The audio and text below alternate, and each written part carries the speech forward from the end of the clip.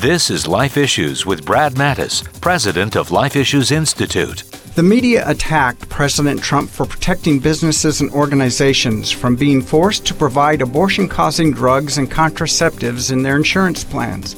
They claimed it's a slam dunk that contraceptives reduce the number of pregnancies and abortions. Not so fast.